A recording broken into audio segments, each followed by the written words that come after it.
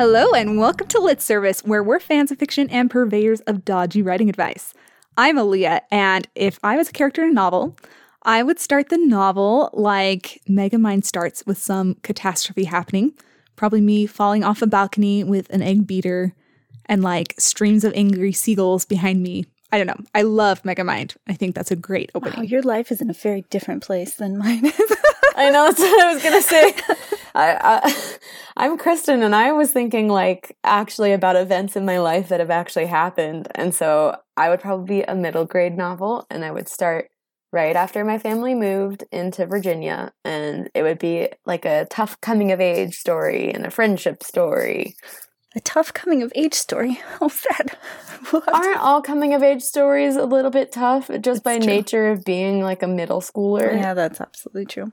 Well, my name is Caitlin, and if my life were a novel, I think that it would start... I was thinking not of a novel, I was thinking about the Pride and Prejudice opening where Lizzie is outside reading a book, trying kind of to escape from everybody else, and then goes inside and it's very loud and people are all talking all over each other. And I was just like, that's like my life all the time. It's people playing the piano and reading and talking all over each other and being ridiculous. That's just how it is, except that I am already married, so I can't fall in love with Mr. Darcy. I'll just continuously, you know.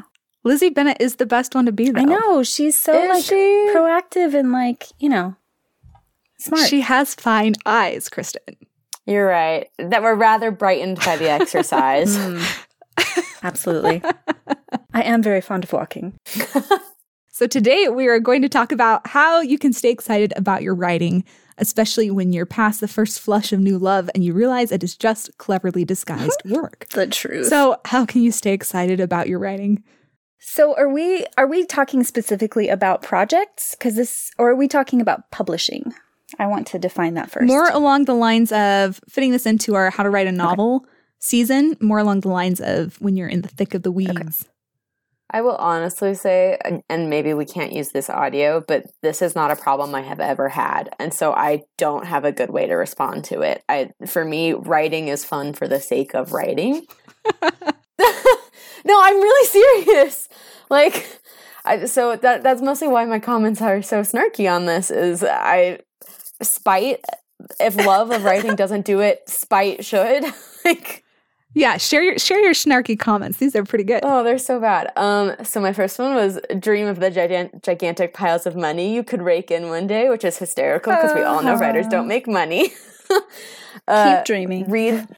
Come across something terrible in your reading and think, oh my gosh, if this is published, anything I write could be published. Go in with pride. That's a good way.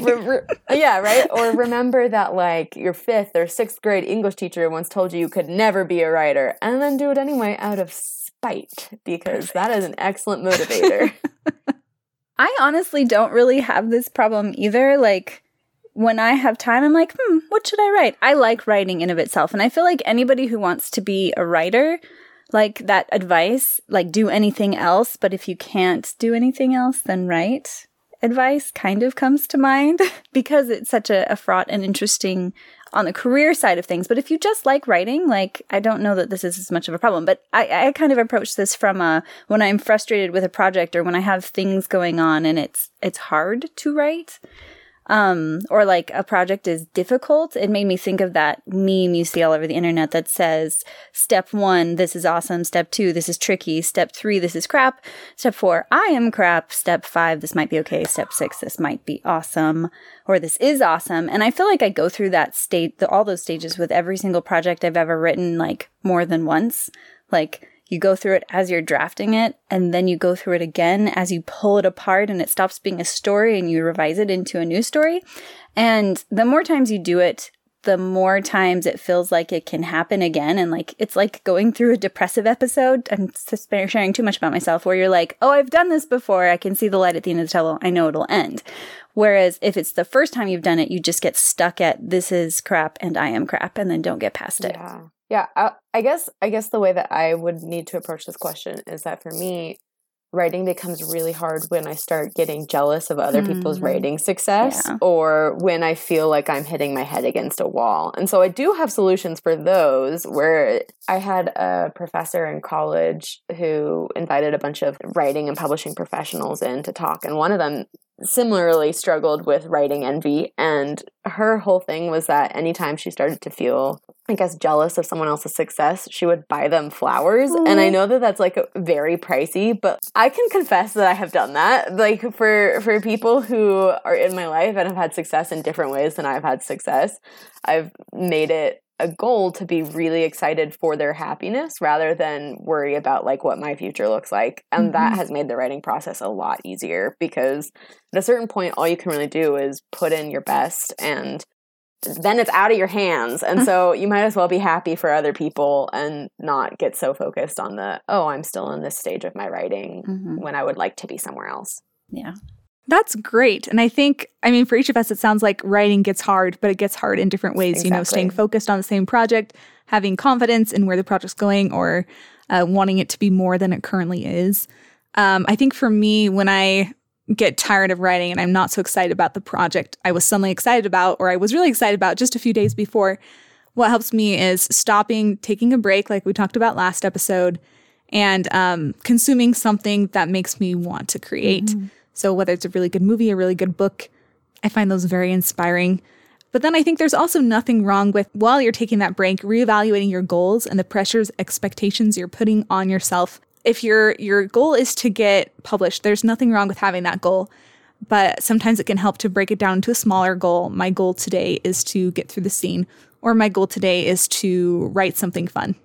Well, and I found that having goals that rely on external factors, it's just not a good place to be in, because there's always going to be another goal. Like, I want an agent. Okay, well, now I need a publishing contract. Well, now I need a best-selling deal. Well, now I need 6 figures. Well, now I need a great marketing plan. Well, now I got to be on the Pulitzer Prize or the Prince, and it never ends. And so for me, as again, I think I'm revealing a lot about myself and how I judge myself compared to other people, but writing goals, I think, need to be things that are fully in my control for me to feel good about having completed them. So I need to finish writing this book, or I need to finish this revision, or I need to make sure that this is the most emotional scene I can do, or I need to write this number of words.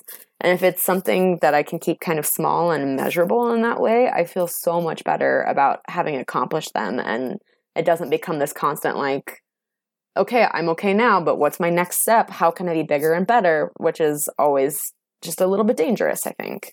I 100% endorse that statement. I used to have something that I could accomplish that was external to writing entirely, because it felt like everything was in other people's hands. And so that's when I started long distance running. I'm like, nobody can tell me whether or not I can run 10 miles.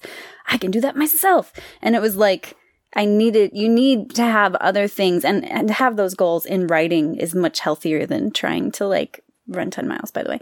But I'm not sure that, saying that, I have guitar goals and I've got quilting goals for the exact same reason, which is I know if I've made a successful quilt because it's done, and it will keep me warm in a way that have I made a successful book? I don't know. A book won't keep me warm. And you don't need any luck to finish your quilt. You don't need to have 12 people fall in love with you first, No, it's just, can you do math? Can you sew in a straight line? No, and if the answer is yes, you're okay. Yeah, those are pretty big accomplishments. Oh, thank you. I also think it's really important to give yourself positive pressure rather than only relying on negative pressure. So if you have a writing group who you submit stuff to every week and they tell you every week how much they love what you're writing, that's positive pressure because they're excited to see the rest of it, no matter how much they're lying. If you have a good writing group, they will tell you that they love it, even if it needs work. But Caitlin, are you saying that you've lied never, about writing I've never before? done that to you guys. I've never, ever done that to you guys. However, if your only pressure is I have a deadline, I haven't finished my word count or whatever, finding ways to have positive pressure rather than negative has really helped me. I love that.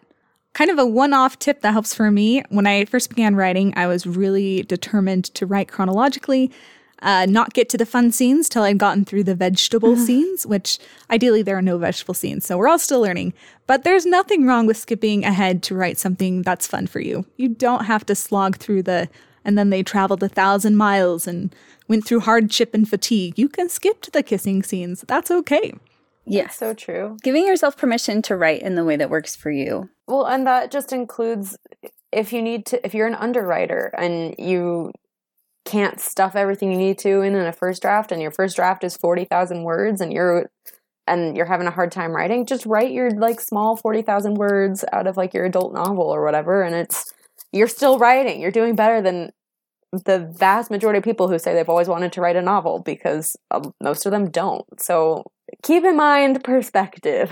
It's true. So on that note, Kristen, what is the point of today's episode? The point is that for every writer, there are times when writing gets really hard, and whether that's for boredom reasons or being stuck or feeling envious of other people, you need to make goals both in and out of writing that will help you feel positively motivated and keep things within your control. Beautiful. Just write. You're doing great. Yeah. If you enjoyed today's show, remember to follow and leave a review on your favorite podcasting platform, and tell your friends.